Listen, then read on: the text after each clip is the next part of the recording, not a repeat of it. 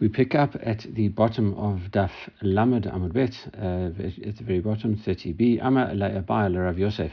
We had a discussion in terms of Rabbi Yehuda, talking about going to the mikveh. It says that before you perform a servant, you have to go to the mikveh, and we brought two different opinions about that. Ben Zoma said that he worked it out from a Kavachomer, which gave it a Dorata weight of a Dorata commandment. And then we had Rabbi Yehuda, who says, no, just to remind you, in case you were Tameh before. So it's really rather very much a rabbinical thing. So now, Abai asks the following question to Rabbi Yosef. He says, Rabbi Yehuda, Dama Sarach. He says it's just a kind of reminder. Immersion, tefillah, zui chotzetz or ene chotzetz. What happens if you have a chatzitza on you? Some kind of interposition between you and the water, and in a normal situation, obviously that would be a big problem and would invalidate the immersion. But here, maybe you're just doing it to remind you of it, so it wouldn't be a problem. And it maybe even if you have a chatzitza, it wouldn't be a problem. And it says Amalei. So the answer to back is as follows: called the takun rabbanan, anything that the rabbis instituted, kain doraita takun. They instituted it as if it was a dorata. In other words, the rabbis, in order to minimize any differences from what they put in compared to the Torah, it could lead to massive confusion if the rabbis were seen to be instituting something that is totally different from Torah law. So what they did was they kept everything as much as possible, even though it was their decree. They kept it very similar to what would have been prescribed by the Torah. And therefore, as a result, chatzitza is an issue over here, and therefore there couldn't be anything interposing between your skin and the water. And something that we had discussed briefly yesterday, Amar Abai Rav Yosef. So Abai says to Rav Yosef, Bia b'miktzat shma bia olo. Coming in, even just with a little part of your body, is that defined as coming in totally? What is the and the result? I mean, this is actually very applicable. For example, if a person puts his hand into the bathroom and then he wants to daven, should you wash your hand again? If you say the bathroom, if people usually have to wash their hands when they come out the bathroom, would you have to wash again if you wanted to daven, things like that? So it has applicability today. But here in this Gemara, obviously we're talking about the Beit HaMikdash, and he says, Bia b'miktzat shma bia olo. As Amalei, the answer to that is Bahonot Yochiku, the thumbs, and we're talking here about the Matzorah, which we discussed towards the end of yesterday's daf as well. We said his thumbs will prove to you that it is. Why? Shehein bia b'miktzat, that it is bia b'miktzat. It is defined as an entry. Vatanya, we learned in Abrata, Matzorah tovel v'omeid b'shar nikono. The Matzorah tovels beforehand, and he waits at the entrance to Sha'ar Nikanor, and then he puts his fingers through a little bit into the Sha'ar Nikanor, and the Kohen applies the blood of his sacrifice, of that Matzorah sacrifice, the blood and the oil. He puts it on his thumbs. He also puts it on his ear, and he also puts it on his big right toe. But we're talking here, it's about the right thumb, and therefore we see that because just sticking in your hands means you actually have to be clean, and that's why you have to go to the mikveh before, even though it is just obviously not your whole body that's going in, just your thumbs, your ear, and your toe. Vatanya, and we learned about that, a similar kind of question. Sorry, that's it. That was what we just quoted. Ibalu. The question is, Mao Shiaseh Sakin Varucha Vishkot. What happens if a person would take a non-Kohen, and let's say, for example, he is Tameh, if he takes a long knife, can he go and shecht the animal? He's standing outside the courtyard. He's not allowed to come inside the courtyard because he is Tameh, but a long knife. He takes a long knife. He still wants to do shkita, a very long knife, and he shechts the animal. Obviously, someone else has got to hold the animal down, etc. And he obviously has to have extremely good vision. All this is really just an in theory kind of question, something that could never really happen. But the Gemara just raised it as a possibility because we're going to see the application to what we've just learned momentarily. So the Gemara comments about this. Tiba le ben Zoma, tiba le Rabbanan. You could ask this question both according to Ben Zoma and the rabbis, and it obviously means Rabbi Huda as well. You can ask about the rabbis as well, and say that even the rabbis who disagree, tiba pliga le. You can argue with the rabbis. It could be even asked as a question to the rabbis, the Rabbi Yehuda, who argue with Rabbi Yehuda and say that not everyone has to go to the mikveh at all. Okay, so what are these different opinions? Ben Zoma. You could even ask us according to Ben Zoma, who always says that you have to go to the mikveh. That was that Kal V'chomer.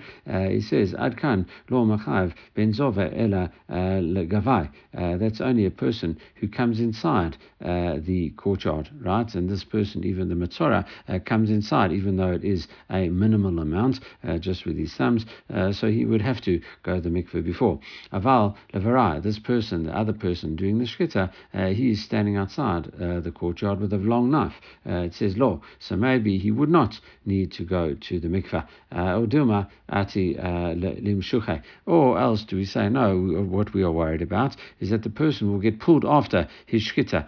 He will think that, oh, I need to get closer, I need to move, and all of a sudden he'll be stepping inside the courtyard, and the animal will kind of draw him in, and that would be highly problematic because now he is tameh and he has gone inside the courtyard. You're not ever allowed to do that. I suppose you're not supposed to do that. I'm not going to get into a whole discussion about tuma hutra b'tzibu or anything like that. So but in the majority rule is that you would have to stay outside.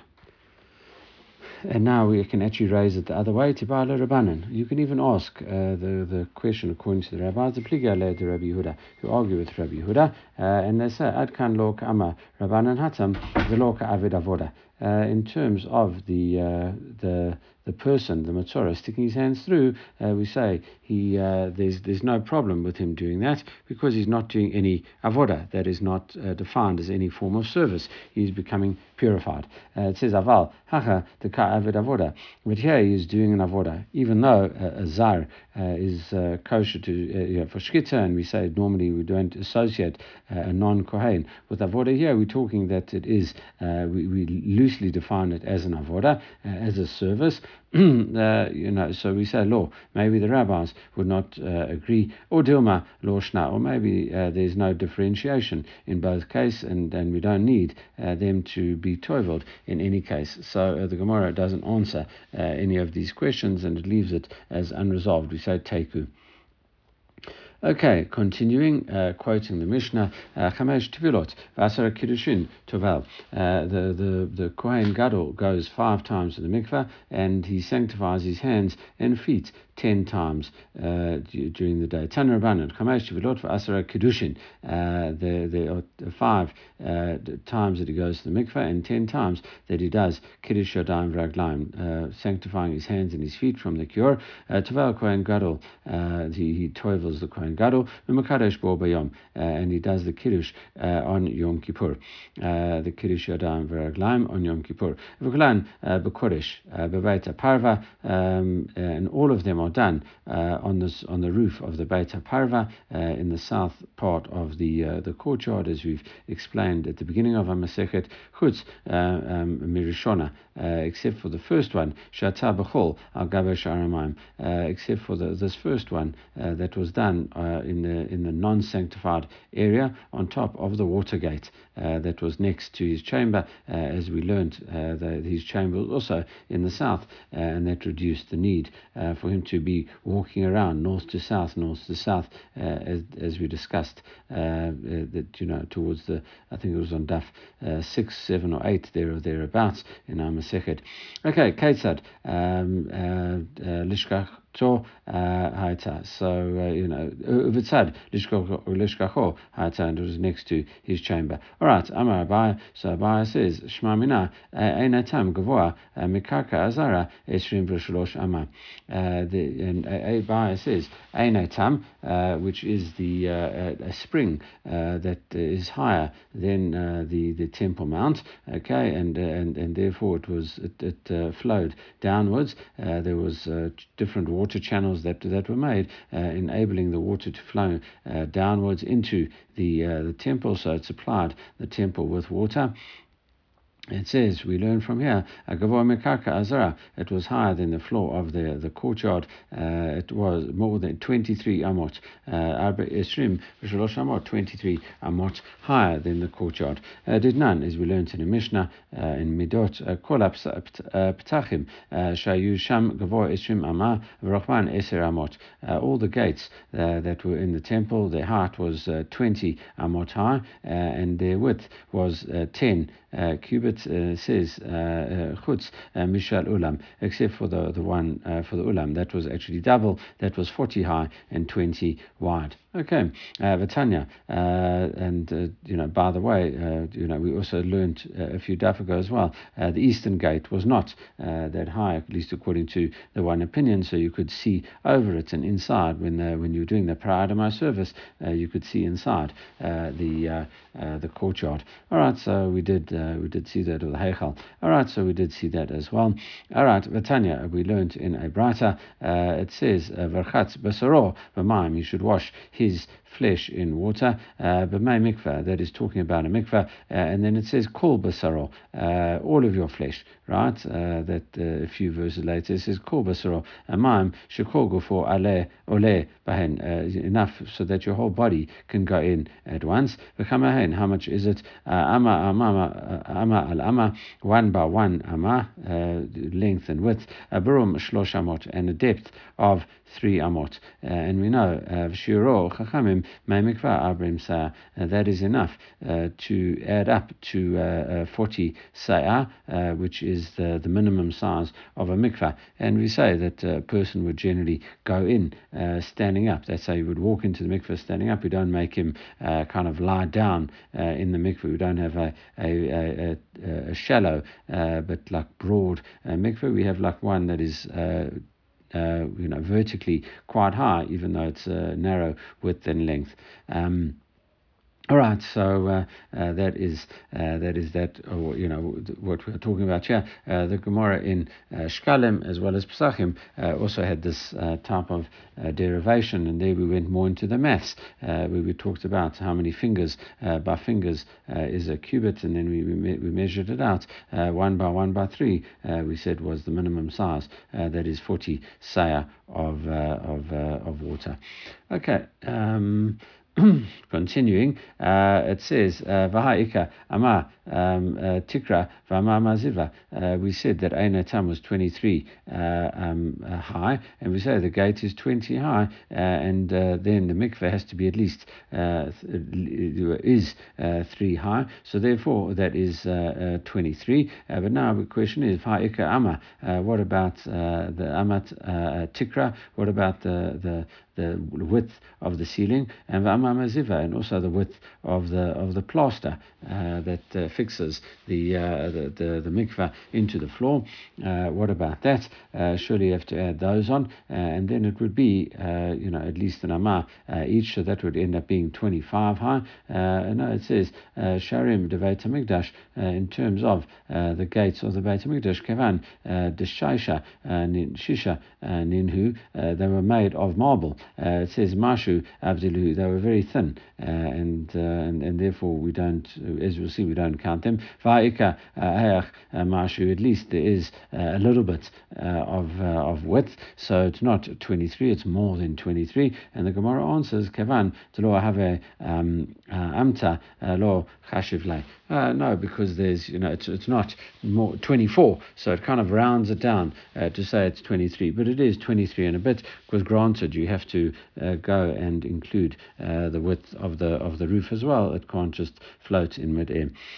Last part of the Mishnah, Parasedin Shabut, they put a sheet of linen in front of the Kohen Gadol for modesty purposes, and it says, Ma'ashna Shabut, why dafka of linen? And it says, Ka'anamarav Kana, as Rav Kana said, Shudai Yakir, Asher Avodat Hayom, Bevigdei Butz. No, he has to realize it's a reminder to him that he's just about to go inside the Kodesh Kodashim dressed in linen clothes. And it says, Hachanami, the same thing here, Shiakir Avodato Hayom Bevigdei Butz. So too, the linen sheets, that wasn't about this thing, but Rav Kana was talking about a different issue. He says so that the Kohen Gadol will be aware that it's done in his white linen, a lot of the services that he's going to do in white linen. So too Hachanami in this case as well. Shiakir Avodatotuyam Bevigdei Butz. His clothing, they put linen sheets in front of him to remind him that a lot of the avodah is done in linen clothes. Okay. Next Mishnah, and this really for the first time properly is going to start off with the service of the Kohen Gadol on Yom Kippur. Up until now, we've been dealing and mixing it up bits and pieces with the normal everyday service, but this really here we start with the Kohen Gadol's service itself. Pashat v'yarad.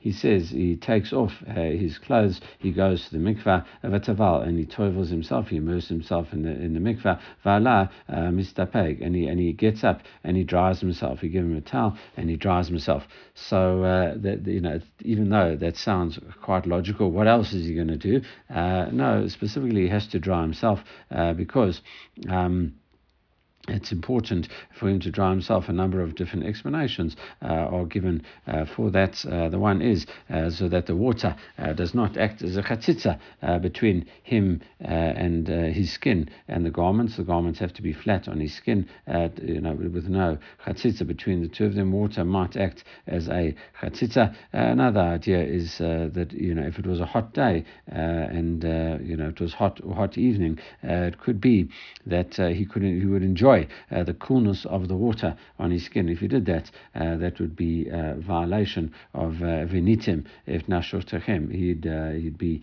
violating the prohibition against washing yourself and deriving enjoyment from that washing. Okay, so that's it's not just a practical thing to dry off; it has halachic significance. Now, continuing, Aviu lo big day is zahav v'levish v'kadesh adav raglav, and then they bring him the golden clothes and he dresses in them, and then after that he does he sanctifies hands and feet again. Aviu lo it's a tamid, and then they bring him the tamid offering kratzo, and he starts shechting it. He goes most of the way through the two simanim. However, it says Umarik Acher, another Kohen steps in and finishes off the shkita over there, shkita al yado, and completes the shkita on his behalf, because the Kohen has to move on. The Kohen Gadol kibel et hadam v'zarko, he has to receive the blood. So in the middle of his shkita, he has to have cut most of the two pipes, and then he lets another Kohen finish it off, and he quickly moves to catch the blood that spurts from the lifeblood from the animal's neck, that is the part that gets taken forward. So he has to do the both the shkita as well as the Kabbalah. So he has to get someone else to finish off the shkita after he's done lachically correct shkita, but hasn't quite finished it off. Another Kohen has to come and finish it off. So he can do the Kabbalah and then would take it, walk with it, and then sprinkle that on the altar. Continuing, the Mishnah says, he comes to burn the ketoret, and there's the everyday ketoret, not to be confused with the special ketoret, which we're going to see a lot about in, I think it's next chapter. It says shachar, so he comes to burn the normal ketoret offering, lativ et hanerot, and come and probably to clean the ashes, to remove all the other ashes from the menorah. Lakriv et harosh vet avarim, and he comes to offer the daily the head of the daily offering, the tamid offering, he sacrifices the head and all the limbs of the daily offering, and also vachavitin and his pancake offering, his daily offering that he has to offer up every single day, and also the wine libation. He has to do that. So it does everything of the day's service. Bain dam averim shall bain averim bain averim nunasachim.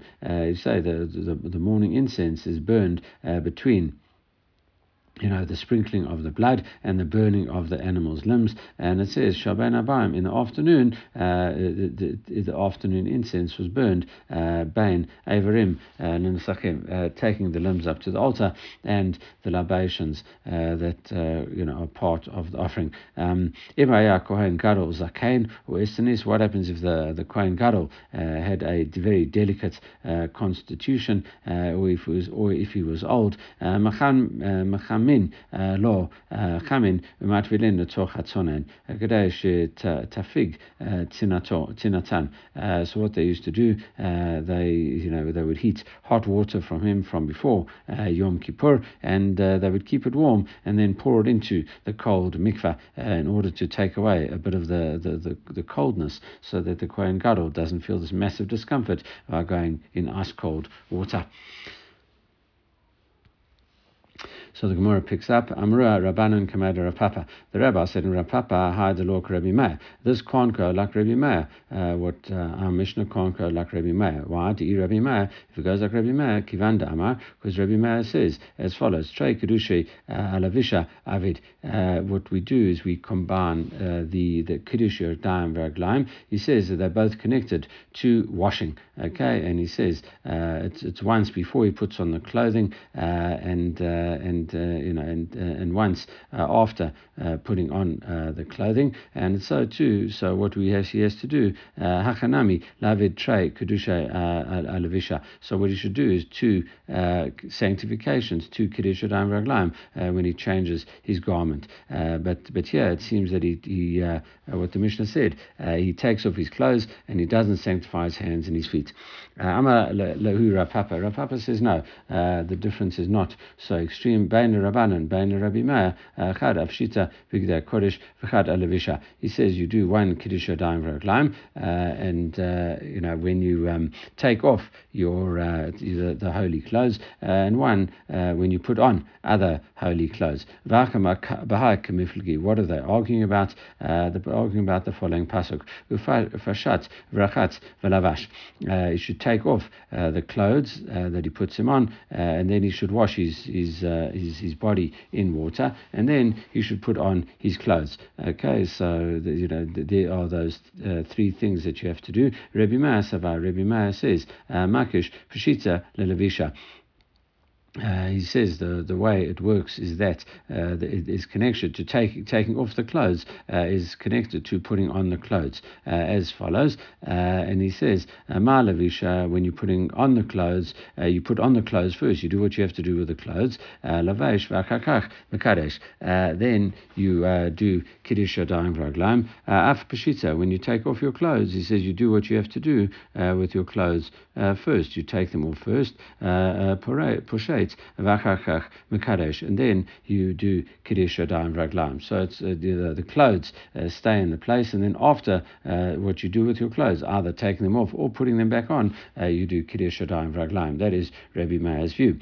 Rabbanan Sarai, the rabbis say no. Makish peshita l'levisha. No, we compare taking off clothes to putting on the clothes. Ma levisha, the same way you're putting on your clothes. Kushu levesh mekadesh. Once you're clothed, you do kiddush yadayim v'raglaim. Afashita, so too when you take off your clothes, kushu levesh mekadesh. You do it when you are still dressed. The rabbis hold that it's not very nice to be standing there without any clothes on and doing kiddush yadayim v'raglaim. And according to the rabbis, we're going to deal with this in a second. It would appear that there's no Kiddush, Yadayim Raglaim, in the first instance over here. So we could be one short. We'll deal with that in a moment. It says, Amr la Rabbanan Rav Papa, the rabbi said to Rav Papa, is that really so? That or what you say, Vatanya? We learned the following brata. We spread this linen sheet between the Kohen Gadol and the nation. He takes off his clothes and he goes down to the mikveh and he toivels. And he gets up and he dries himself off. Big days and they bring him the golden clothes and he puts him on. And then he does Kiddush Yadayim Raglaim. Rabbi Meir, no. Pashat v'Kiddush Yadav Raglav.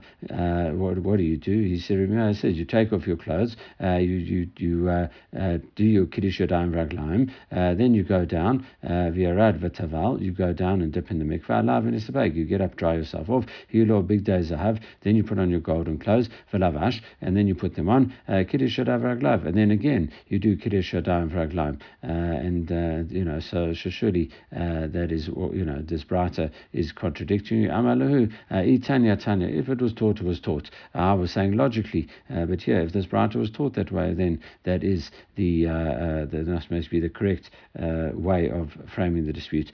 In any case, what do we say? Bishlama Rabbi Meir, we can understand, according to Rabbi Meir, Hanu, Mishkachat La, that's how you can find Asara Kedushin, 10 Kiddush Yadayim Raglaims, because you've got 2, and even in the first immersion, okay, and then 2, 2, 2, 2, will get you up to 10. Every time he goes to mikveh, he does twice, so you would add up to 10. Ela Rabbanan, according to the rabbis, you have a problem. Tisha Havu, because you only have 1 during the first immersion, then even if you have 2, 2, and 2, and 2, after that you'd only end up with 9. Amrullah Rabbanan, so the rabbis would say, Kidshua Batra, even the last Kiddush Yadayim Raglaim, Kivshat B'Bigdei Kodesh Lavesh Bigdei Chol Avid Lei Hatam. The rabbis say, actually, there is one at the very end, when you take off the holy clothes that you got and you put on non-holy clothes, it says you actually do a Kiddush Yadayim Raglaim right at the end over there. So that is the 10th one according to the rabbis. And as we've seen, Rabbi Meir says no, you do it always before you put on your clothes, before. You do what you have to do with the clothes first, and then you do Kiddush Yadayim Raglaim. So when you take off your clothes, then you've already done Kiddush Yadayim Raglaim over there, and you don't do it upon putting on your clothes at the very end. Okay, that's only when you put on holy clothes. That you do it, and not any time, and not if it's non-holy clothes. All right, this is a good place to stop. And we carry on with the service of the Kohen Gadol. Tomorrow, everyone should have a great day.